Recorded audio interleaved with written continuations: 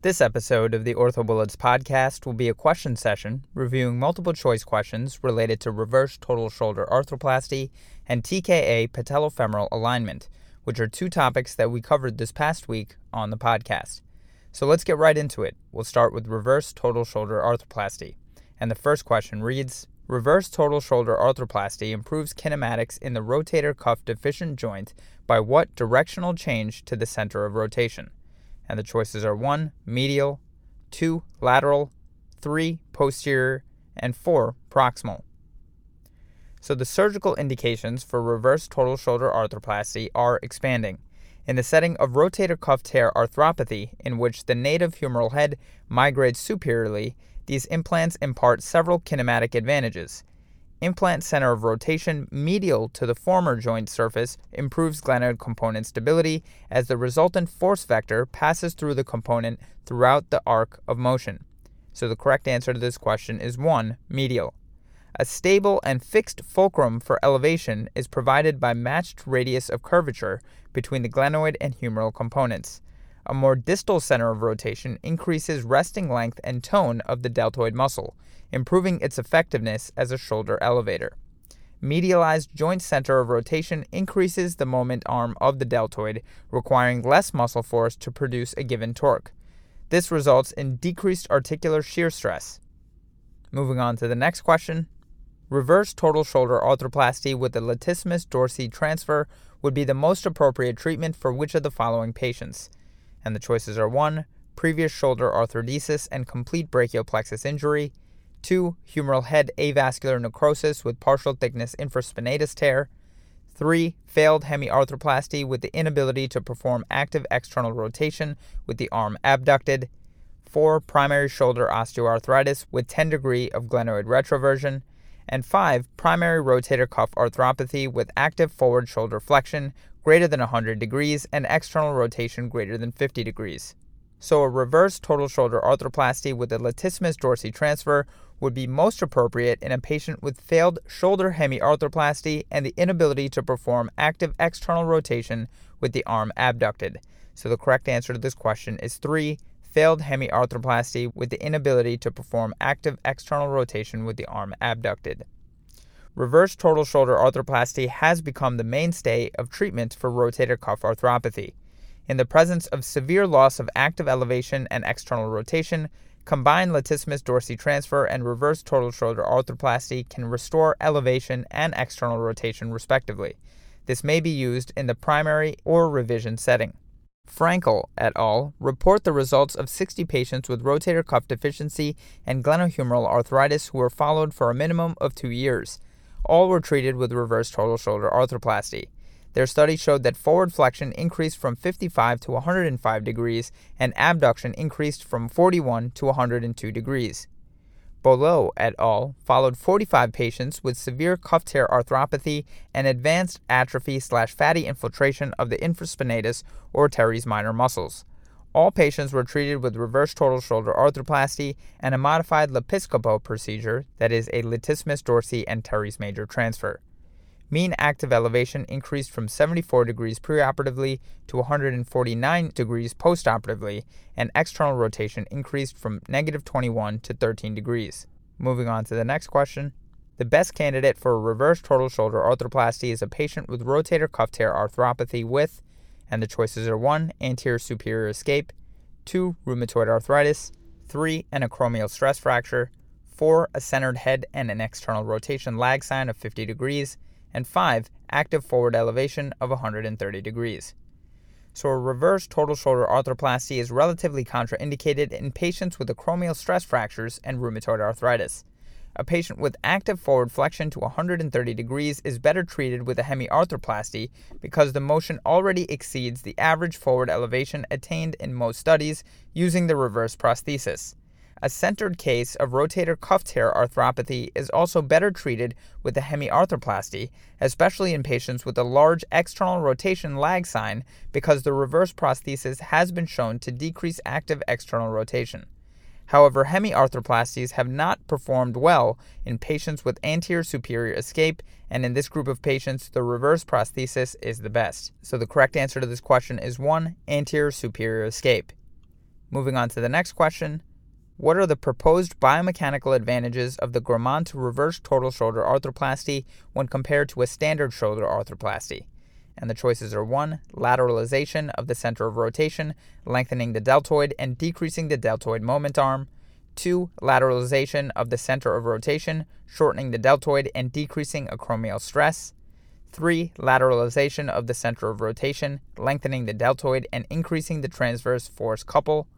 4. Medialization of the center of rotation, lengthening the deltoid and increasing the deltoid moment arm. And 5. Medialization of the center of rotation, shortening the deltoid and decreasing acromial stress.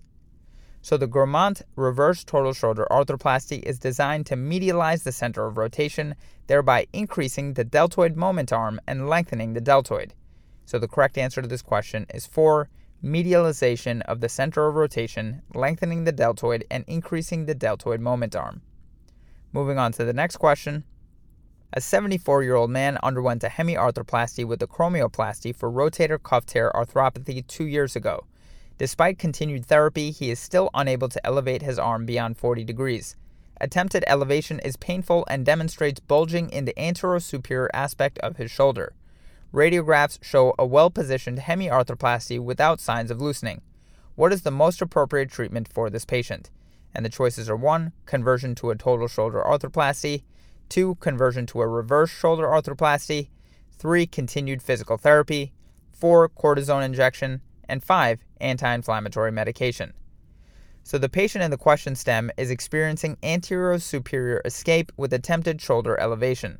A conversion to a reverse shoulder arthroplasty will provide the stability to allow active elevation without subluxation. Further physical therapy, cortisone injection, or anti-inflammatory medication will not resolve this instability. A total shoulder arthroplasty is contraindicated because of the anterosuperior escape.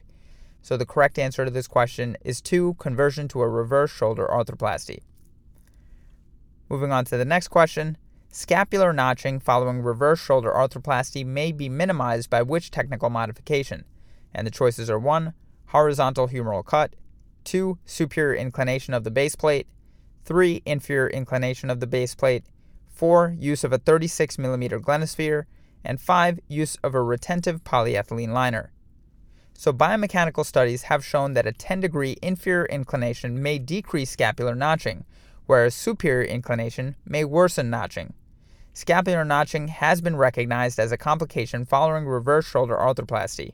Mechanical abutment of the humeral component possibly leads to erosion of the anterior-inferior scapular neck, with progressive vulnerability of the inferior baseplate screws. A horizontal humeral cut does not affect notching because the humeral component causes the notching, not the bone on the humerus. Glenosphere size has not been shown to correlate with scapular notching. So the correct answer to this question is 3. Inferior inclination of the base plate minimizes scapular notching following reverse shoulder arthroplasty. Moving on to the next question. Deltoid denervation is a contraindication to which of the following procedures? And the choices are 1. C5-6 anterior cervical discectomy and fusion. 2. Reverse total shoulder arthroplasty. 3. Shoulder arthrodesis. 4. Biceps tenodesis. And 5. Arthroscopic subacromial decompression. So deltoid denervation is an absolute contraindication for reverse total shoulder arthroplasty, making 2 the correct answer to this question.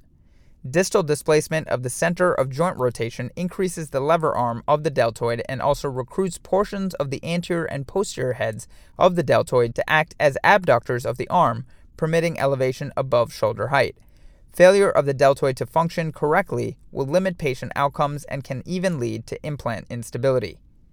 The study by Gerber and Below covered the reverse total shoulder arthroplasty implant, including design, indications, and outcomes.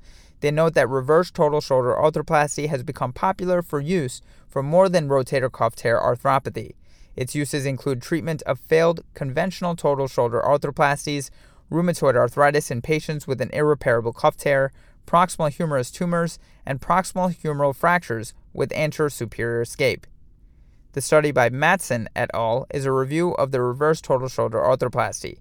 It reviews complications of this prosthesis such as aseptic loosening, instability, glenosphere dissociation, humeral disassembly, infection, humeral fracture, neuropraxia, and scapular notching. Moving on to the next question. Which of the following patient scenarios is most appropriate for reverse total shoulder arthroplasty? And the choices are 1. A 40-year-old laborer with severe glenohumeral arthritis and irreparable rotator cuff tear. 2. A 40-year-old with a painful proximal humerus malunion.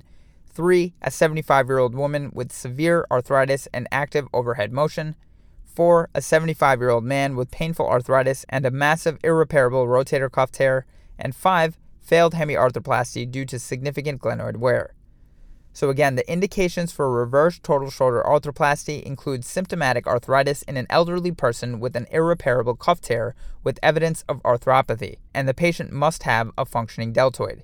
There is concern for glenoid component loosening in younger, more active patients, but the correct answer to this question is 4. A 75-year-old man with painful arthritis and a massive irreparable rotator cuff tear is the most appropriate candidate for a reverse total shoulder arthroplasty of the choices listed.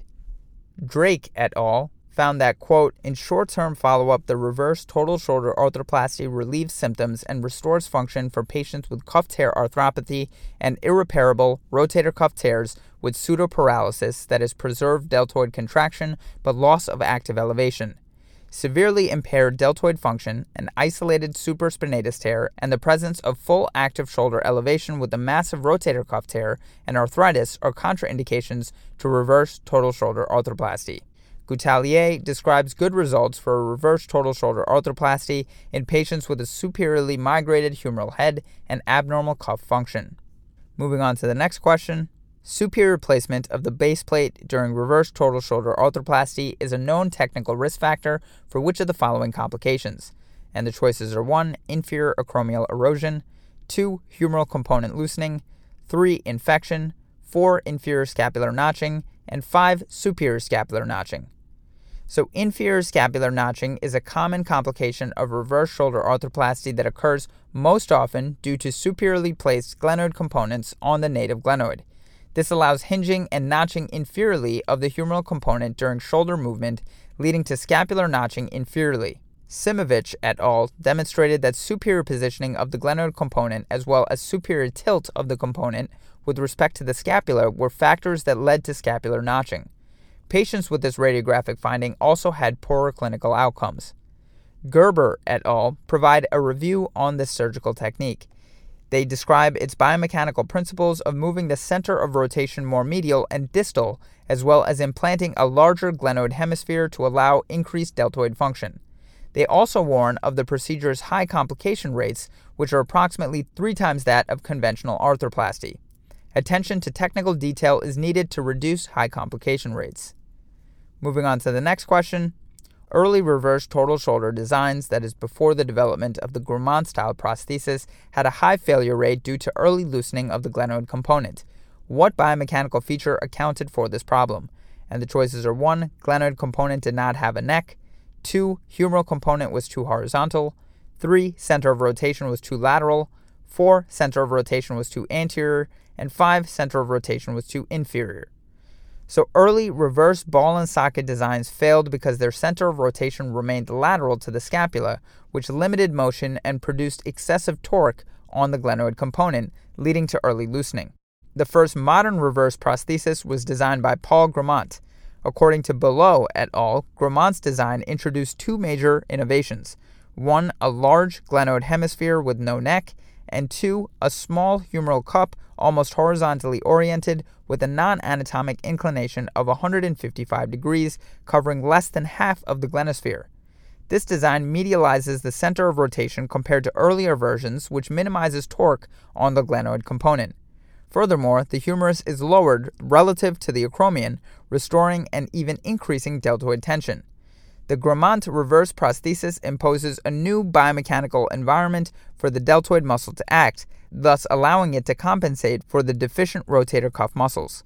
According to Gerber, moving the center of rotation more medial and distal, as well as implanting a large glenoid hemisphere that articulates with the humeral cup in 155 degrees of valgus, are the biomechanical keys to sometimes spectacular short to midterm results. So again, the correct answer to this question is 3. The center of rotation was too lateral in early reverse total shoulder designs.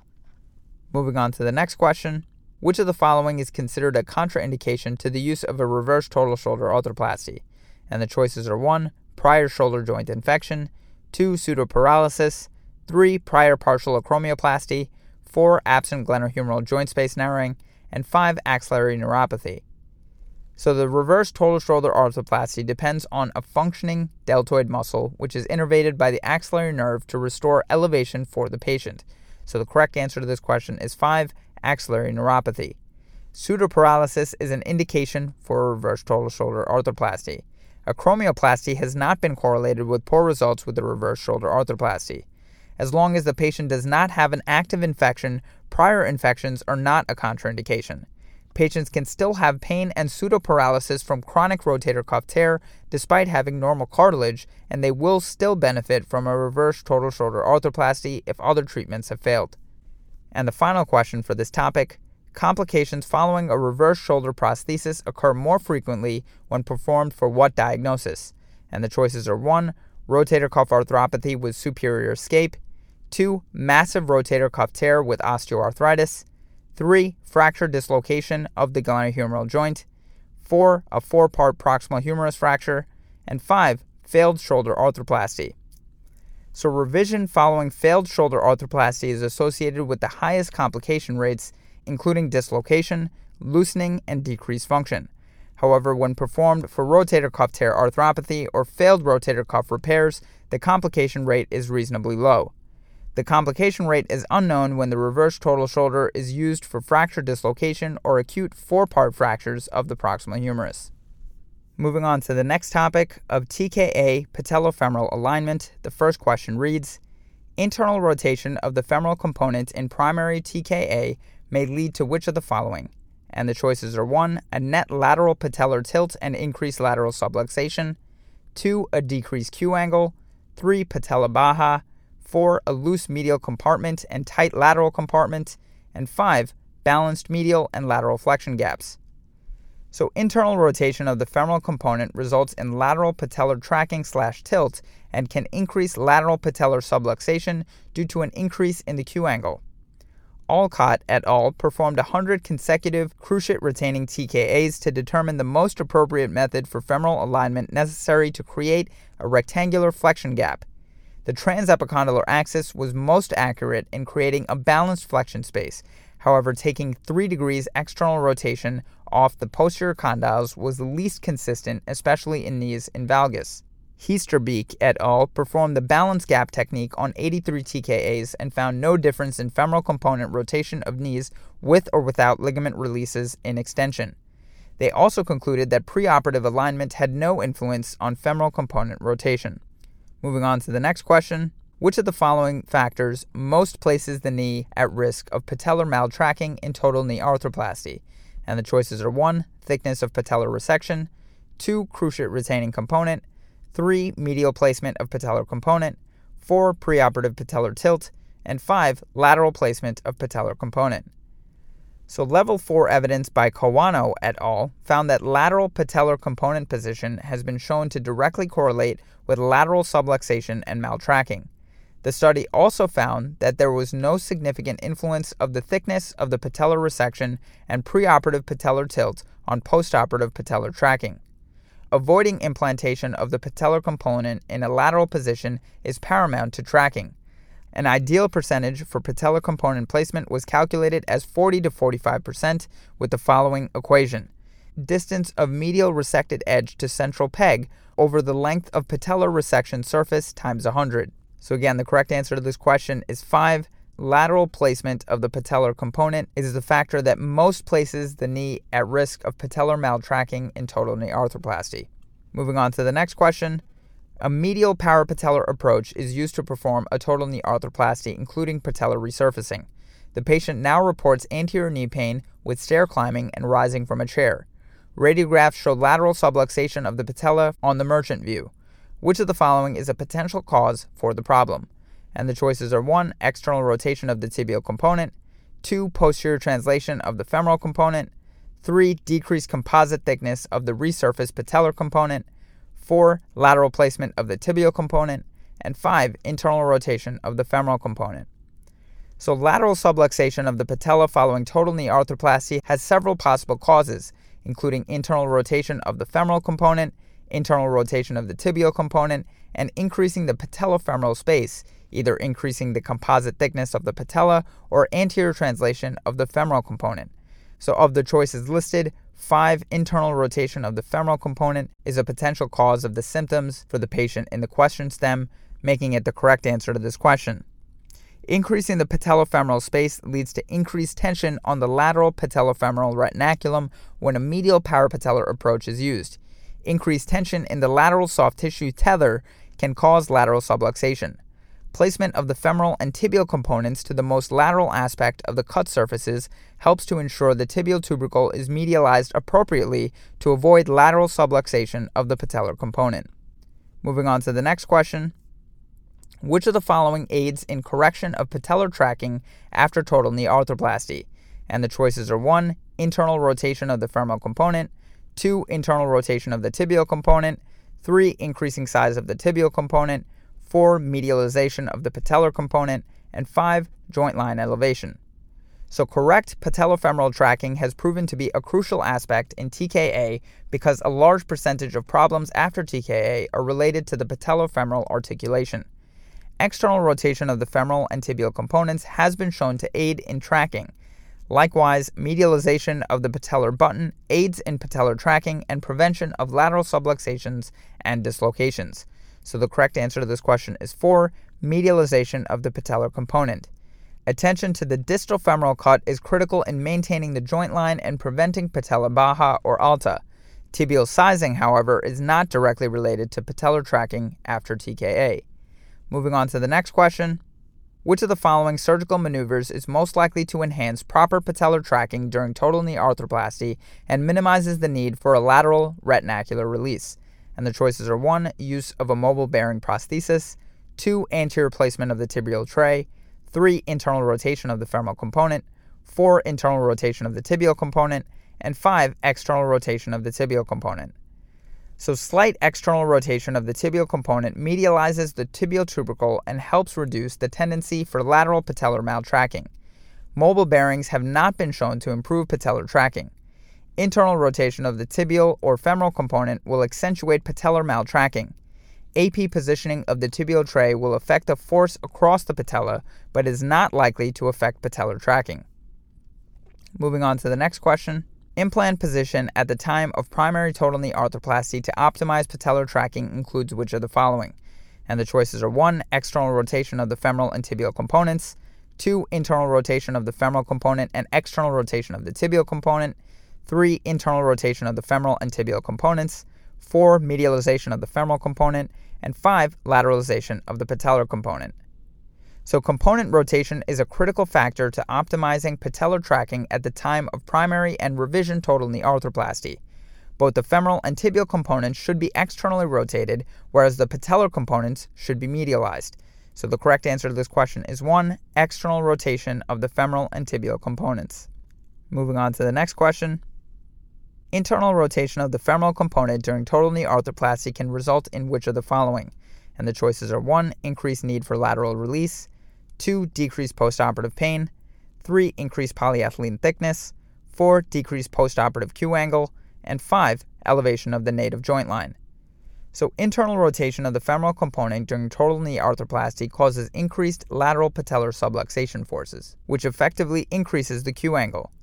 Femoral component rotation in isolation does not affect the position of the joint line or dictate the necessary polyethylene thickness. Internal rotation of the femoral component can be a source of increased pain postoperatively. Soda et al. Compared the rates and results of lateral release before and after femoral component placement. The rates of lateral release in internally rotated femoral components was 24% for varus deformities and 33% for valgus deformities. When the femoral component was externally rotated based off the transepicondylar axis in 246 TKAs, lateral release rates of 7% in varus deformities and 29% in valgus deformities were noted. So the correct answer to this question is 1. Internal rotation of the femoral component during total knee arthroplasty can result in increased need for lateral release. Moving on to the next question.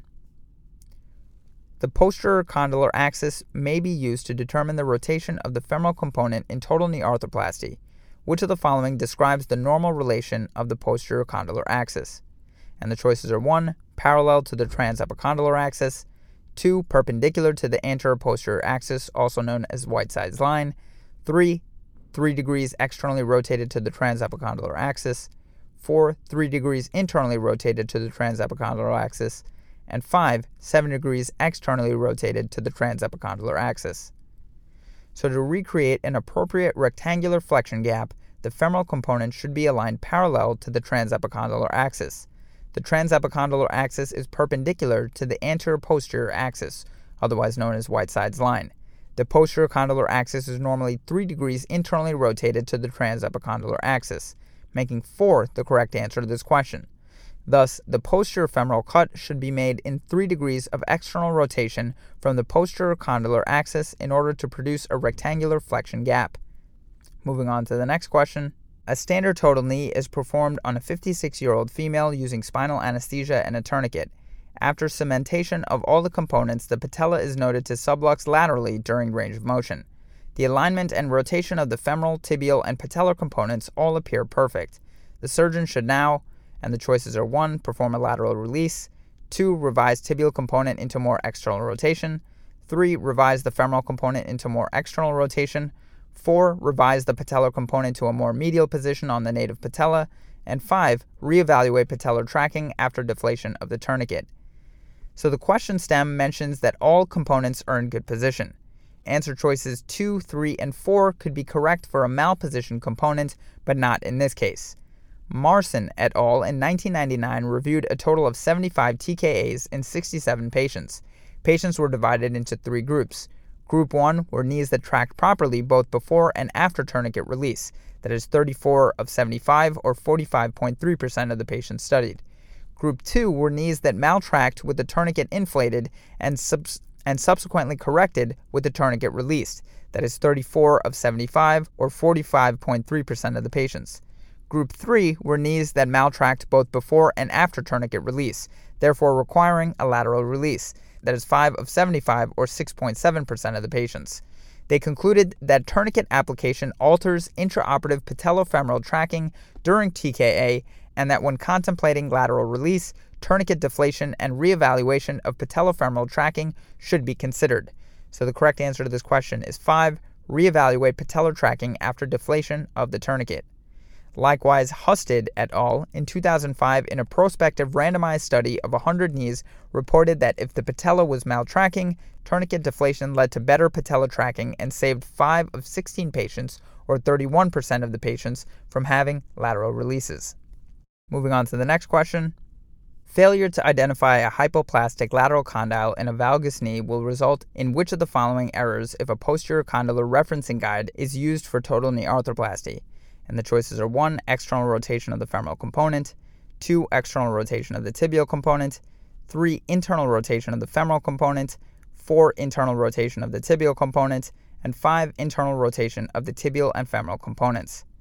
So failure to identify a hypoplastic lateral condyle will lead to internal rotation of the femoral component if a posterior condylar referencing guide is used for total knee arthroplasty, making 3 the correct answer to this question.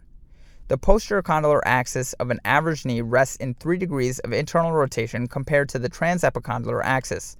Posterior referencing guides are set with 3 degrees of external rotation to compensate for this discrepancy. In the case of a hypoplastic lateral condyle, greater than 3 degrees of internal rotation will be present. If the surgeon does not identify this abnormality and uses a posterior referencing guide, then the cuts will be made with too much internal rotation. Laskin et al. Reviewed techniques of total knee arthroplasty. Pertinent to this question, the posterior condylar axis may not be a suitable landmark to guide the posterior cut in patients with the deformity. A hypoplastic lateral condyle will create a cut that is internally rotated if only 3 degrees of external rotation is applied. And moving on to the final question for this topic, malrotation of total knee components leading to patellar tracking problems is best diagnosed by what radiographic modality? And the choices are 1. 3 joint standing x-rays, 2 dynamic examination under anesthesia with fluoroscopy, 3 CT scan of the knee, 4 45-degree flexed PA x-rays of the knee, and 5 magnetic resonance arthrogram of the knee. So patellofemoral complications, that is patellosubluxation or dislocation, patellar clunk, wear or loosening of the patellar component, and patellar fracture, are the most common complications after total knee arthroplasty, occurring in 30% of cases. Poor patellar tracking or dislocation can be the result of malrotation of the tibial and/or femoral components, an excessively tight lateral retinaculum, improper patellar component positioning, patellar component loosening, improper axial orientation of the tibial and femoral components, or an overstuffed joint. Although most of these causes, including improper axial alignment, can be determined from plain radiographs or physical examination, as described by Jazraoui et al., implant rotational malalignment is more difficult to assess with plain radiographs alone. Multiple CT protocols have been devised, however, that enable surgeons to ascertain component malrotation and plan subsequent revisions for symptomatic knees, making answer choice number 3, CT of femoral and tibial components, the correct answer to this question. That's all for this question review session about reverse total shoulder arthroplasty and TKA patellofemoral alignment. Hopefully that was helpful. This is the OrthoBullets podcast, a daily audio review session by OrthoBullets, the free learning and collaboration community for orthopedic surgery education. If you're enjoying the podcast so far, please consider leaving us a 5-star rating and writing us a review on iTunes. It will help us spread the word and increase our discoverability tremendously. Thanks so much, and we'll see you all tomorrow.